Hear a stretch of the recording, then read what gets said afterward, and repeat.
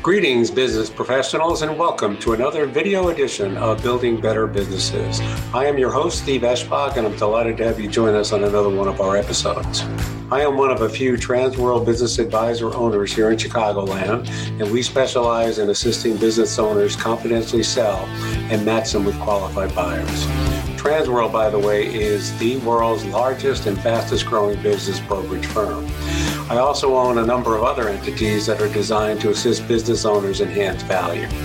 You know, I have been a corporate executive and a business owner for more than 40 years, so you would think I would know everything possible about running a business efficiently. Well, you would be further from the truth. In fact, I am delighted to say that many of my successes have been attributable to you out there who have, quote, been there, done that in a world that never seems to stop changing. So I'm delighted now to present another episode whereby we can learn from a subject matter expert on how to enhance your business operations. Now on to the next edition of Building Better Businesses.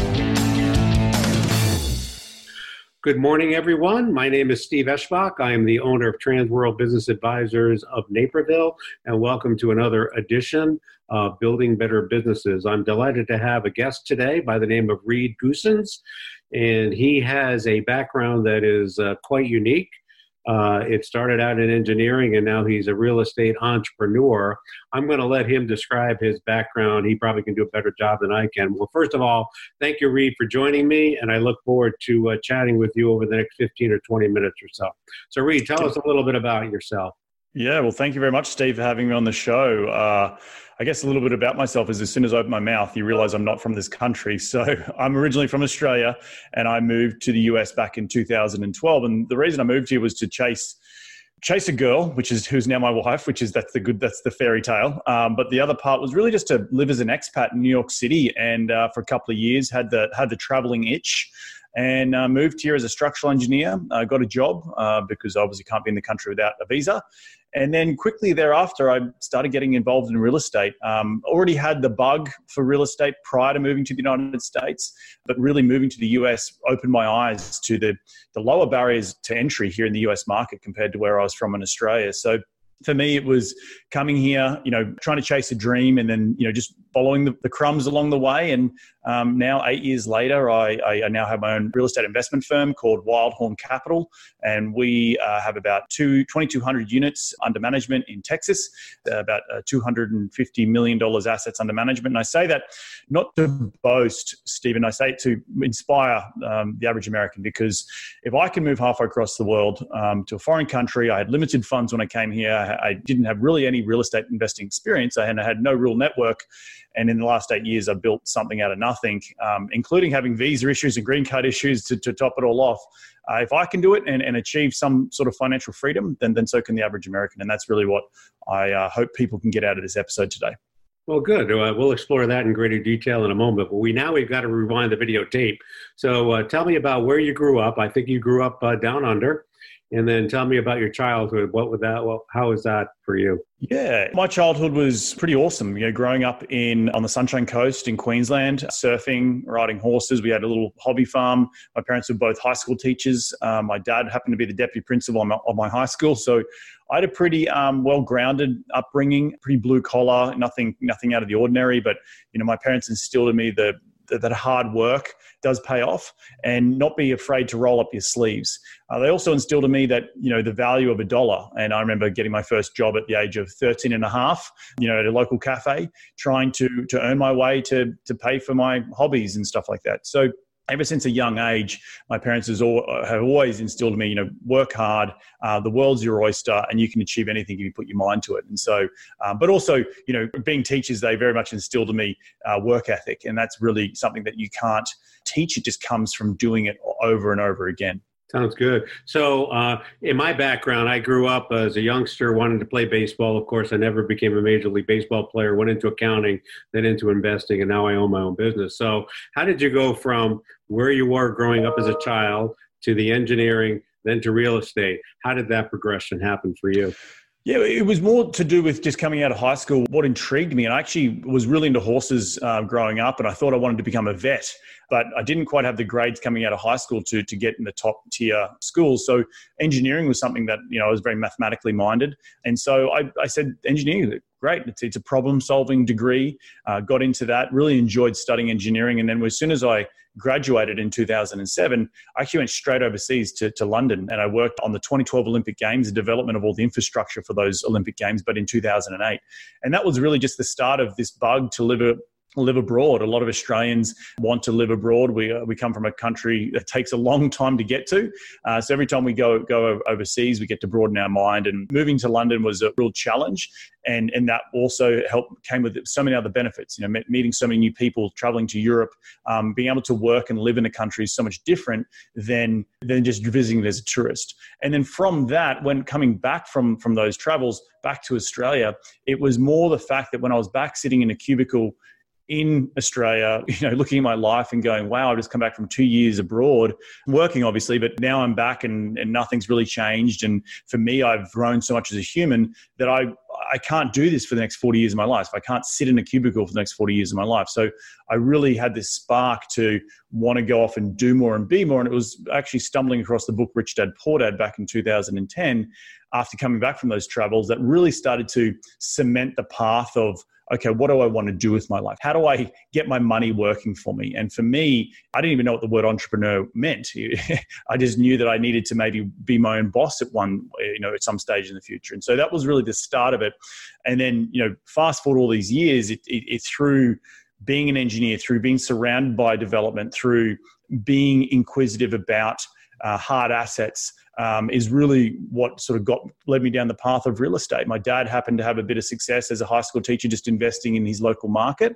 And I thought, okay, well, I'm an engineer, I know how to build stuff. I need to invest in real estate too. And over time, that has now led to me being my own boss in my own real estate company. So pretty proud of that. Sounds good. So what are some of the ways you built your own business that seem to be not the norm, if you will, seemingly atypical from other people? So tell me about how your business came to be, how you created your team, and how it is separate and distinct from many others out there. Yeah, so the big thing for me when I first started was, like a lot of people when they start a business, you're probably working full time, right? And you've got this side hustle. And it's not until the side hustle becomes your full-time hustle. And in the beginning, it was about creating a brand for myself. And because what I'm in the business of is attracting other people's capital to invest in commercial real estate. So I use syndication. So that's the basis of the business. And so if people are going to trust me with their money, I need to have a personal brand of the Reed Goossens brand and share my story. And so I started the podcast called Investing in the US early on back in 2014. And I was just educating folks about the benefits of investing here in the United States, because I was going through so many incredible learning curves and through, development, understanding what an LLC was, understanding what an EIN number was, understanding how to buy cash flow for cash flow, understanding, these incredible lending arms that we didn't have available in my home country. So all these things that I come from that the average American maybe take for granted here, I thought was really fascinating. And I documented that in a podcast. And through sharing those stories, people got to then to trust me. And through that trust, I was able to then ask them, okay, would you like to invest in some deals that I'm finding? And through that, it just was a bit of a snowball effect. But really trying to position myself as a key person of influence in my sphere about real estate investing was really, really critical in the beginning to help build the solid foundations to go and build an investment business from that.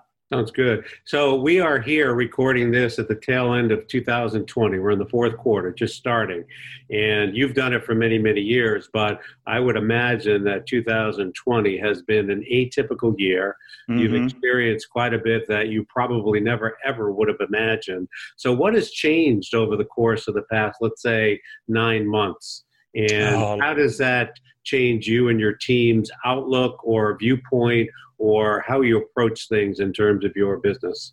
Well, first and foremost, I don't have that much gray hair, but it has given me some gray hair this year. But what it has done is allowed me, part of the business of attracting capital is also being in the industry for a long period of time. Now, I experienced 2008, but I wasn't an active investor then. This is the new 2008. And so for us, it's been a good litmus test of how strong our fundamentals of our business are, how good do we underwrite our deals, and how are we managing the current situation day in, day out, and navigating these uncharted waters.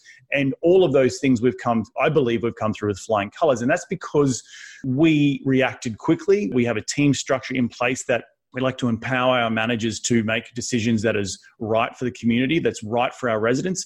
And really, at the end of the day, this COVID-19 has been a big realization that we're in the people business, right? We provide housing and shelter for people. And if we don't have our people at the top of mind, the first thing we think of when we came into this pandemic, they're going to go away and they're going to think of us as a big bad landlord. So for us, it was really about getting out in front of it, understanding that we are in the people business, treating people like humans, and knowing that they maybe have lost their job because not because of anything they've done, but just because of the fact that the world is in a pandemic.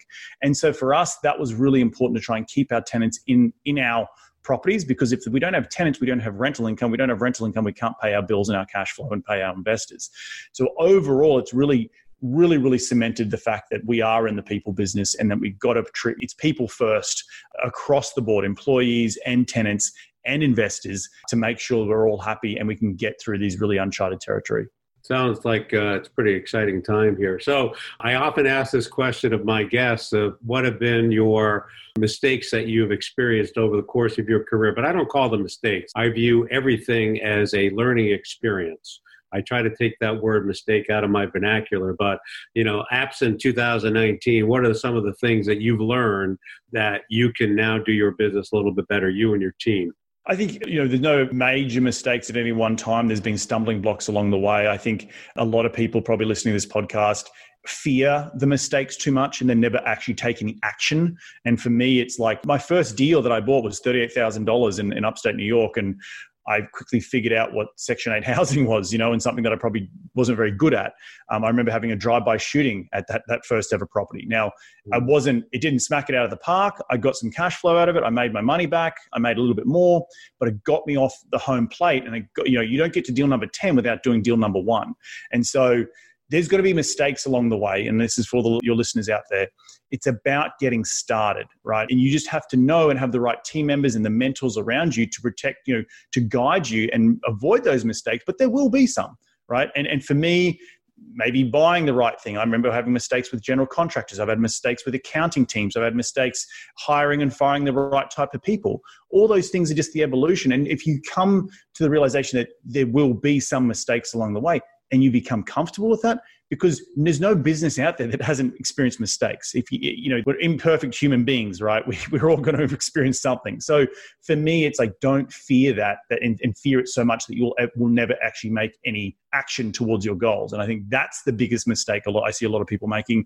They just talk themselves out of taking any action, and then they never get anywhere, and they stay exactly where they are, and they hate their lives, and they realize, well, I haven't achieved my goal because you haven't taken any action. It's interesting, your commentary there. I have to imagine that you probably interact with many other business people, and you have probably, given advice to people. So what would be the best advice you've given to any entrepreneur? And B, what has been the best advice you've received to date? So maybe you can comment on both of those. Let me do the second one first. The best advice I've received today was actually from my dad. And I remember him saying to me as a teenager, a fool and their money are easily parted. And if you're being a fool with your money, then you're not going to have much of it. And so what does that mean? That means you got to start with education, right? You're listening to podcasts, and ignorance isn't an excuse anymore, Steve. Like, you can go out and learn anything you want. You're either learning a new language or learning how to read a P&L and buy a business. All these things can be learned. And if we stop learning, we stop growing. And I think that's the most important piece of advice I've ever received. And I think I would pass that advice on to other people. Never stop being curious about what you don't know, because as soon as you do stop, then things going to eat you up. And that includes in the business world. Don't think that I know how to create great businesses, and technology is changing so fast. Like, just think of COVID right now and how office space and the way we interact on Zoom. Like, if we're not keeping up with the times and we're not moving forward and riding this very fast changing world of technology, then our businesses maybe suffer. And so as the CEO of your business, you need to always be looking at the North Star and being the captain of your ship so you can, ride that wave and make sure that you are keeping up as technology evolves. That's so important. It really is. I was telling many people that if I never knew about Venmo or any type of electronic paying service, I would still have a number of outstanding receivables from my kids. Ironically, they have checking accounts, but they don't have any checks. And the only way that they'll pay me is through Venmo. And I was with my daughter this past weekend, and she bought a couple things through me, and she instantaneously reimbursed me. So technology, as you said, is absolutely ideal. Let's kind of talk a little bit about your involvement in the community. And I think many would agree that your presence in the community is critically important for a successful business. Describe how you would encounter that, or what you'd recommend other business owners to do in terms of involvement in the community. I think it first starts with self-awareness, right? Like when you get into the real estate business, I got into the real estate business to become financially free personally. But when you get to that point, there's more to, I got there relatively quickly, but then there's more to give. You got to give back. And this is where the COVID has really, as a business on my side of the fence, has really cemented what I said before, that we're in the people game. Like we are in the game of providing shelter for medium and low cost income people, right, who have been probably the most affected by this entire pandemic. So understanding and being self-aware as a business owner about what the decisions you make on your, particularly in real estate, will affect people's day-to-day lives, in terms of rental increases, in terms of evictions, in terms of kicking people out or skipping, or, decent communication with your tenants to make sure that they understand that we're there for them, right? We don't want to lose them because of the pandemic. We want them to stay in their units, and we can work out a payment plan if they can't make rent. So all these different things as a business owner, we've had to learn very quickly. And that's changed based on when I first got started in the business, which was really just to achieve financial freedom for myself and my family. So I think overall, the way in which we give back to the community is particularly in my business, is being self-aware about the decisions I make as a CEO and how they affect the people on the ground that are renting from me. And I think that's going to evolve in years to come. But being, again, aware of the everyday evolution of the decisions we make is super important. And I think one of the biggest things that I as a CEO need to be checking myself at the door each and every day. That's very important. So tell me a little bit about your ideal client. What is the best client for you and your company? The most ideal client is an accredited investor who is looking to invest passively. They may not have the time nor the energy to go out and find great deals that we're finding each and every day. And they want to get their money working for them out of the stock market and maybe into some hard assets like real estate. And so we offer people the opportunity to invest alongside of us as we find deals, deal by deal situation. And people get to benefit in the, sort of armchair investing. They don't have to lift a finger, but they can enjoy the benefits of investing alongside of us. We get to benefit because we get to use other people's money to acquire these larger assets along with our own money. But it's really a partnership between investors and our business to go off and find great deals and to go off and help investors grow their wealth over a period of time. It's funny that you mentioned your ideal client. So I, being a business broker with Transworld, I get a lot of, I would say, executives who are now in transition that don't want to go back to the corporate environment. You and I both know that we really have the time of our lives running our own companies. But if you ask someone looking to buy a business, have you ever thought about investing in real estate with some of the attributes that you're talking about? That's another alternative, I think, for someone wanting to move forward and having some income come in a non-traditional, non-corporate executive role. I think that's probably a good avenue to take as well. 100%. Yeah, absolutely. So we're almost near the tail end of our conversation here. There's probably some things that we haven't covered in my question. So what other messages have we missed in terms of my asking you about any philosophies with respect to owning your own business, the particular industry that you're in, any guidelines for anybody out there to be successful? I'll give you the opportunity to share any additional insights that I may have missed. Yeah, I think for those business owners out there that are struggling or not understanding how to evolve with the times, remember, whatever business you're in, you're always in the constant mode of, one, attracting capital, attracting JV partnerships, attracting good employees, retaining good employees, building business culture, and all those things start with the leader of the company, right? And I think so many people in small businesses think that doesn't matter. And I think the really important thing is remember to be a key person of influence in whatever business you do, because people will want to do business with people they like and they trust. And if they can like and trust you as a human being, then the business is going to come so much easier. So for those people out there who are starting businesses, or maybe they're struggling a little bit, maybe think about how you can share your story about your journey, about how you've created your business in order to be vulnerable, in order to break down those walls and have a communication and a dialogue with other people who want to do business with you because they like the message that you stand on, your morals, your business culture. And that to me is really fundamental in how you go and scale a business over a long period of time. Because when people can like and trust you and like what you say and the morals in which you stand on and the message and the mission statement that you stand by, all that stuff is really good marketing, but it also helps attract the right type of people to who you want to do business with, right? And it weeds out all the people who you don't want to do business with. So it's really important to have that message, to be that key person of influence. And again, it doesn't matter what business you're in, you have to always lead with the person behind, the CEO, the person leading the company, and their story and their message. Yeah, it sounds like your philosophy is similar to mine. Relationship building is key. So once you get over that hurdle, I think the rest of it kind of falls into place. 100%. Reed, I thank you very much for your time. But before we go, I'd like you to tell the audience where they can go to learn more about you and your business. So Sure. Now you can give them the direction that they need to go to find out more about you. Yeah, so you can find a lot about me. You can go to head to reedgoossens.com. That's reedgoossens.com. You can see I've got a couple of books up there, some audio books. I've got the podcast. There's a couple of buttons that you can invest with me. You can work with me. There's many ways of reaching out. And if anyone is coming through Los Angeles and they want to hit me up for beer or coffee or lunch, want to talk shop, you can just hit me up, send me an email at info, that's info @reedgoossens.com. Just give me a little bit of heads up before you're coming through town and we can make something happen. That'd be great, Reed. Thank you so much for your time. Thanks so much for sharing your insights, and appreciate it. Thank you so much. Thank you. The Building Better Business podcast is the best place to learn how to take your business to the next level. It's no longer enough to earn good profits. You need to develop a network of connections as well as use all types of marketing to your advantage that will put you over the edge. Hosted by me, Steve Eschbach, a financial executive with decades of experience in dealing with businesses and business people, we'll learn how this all comes together.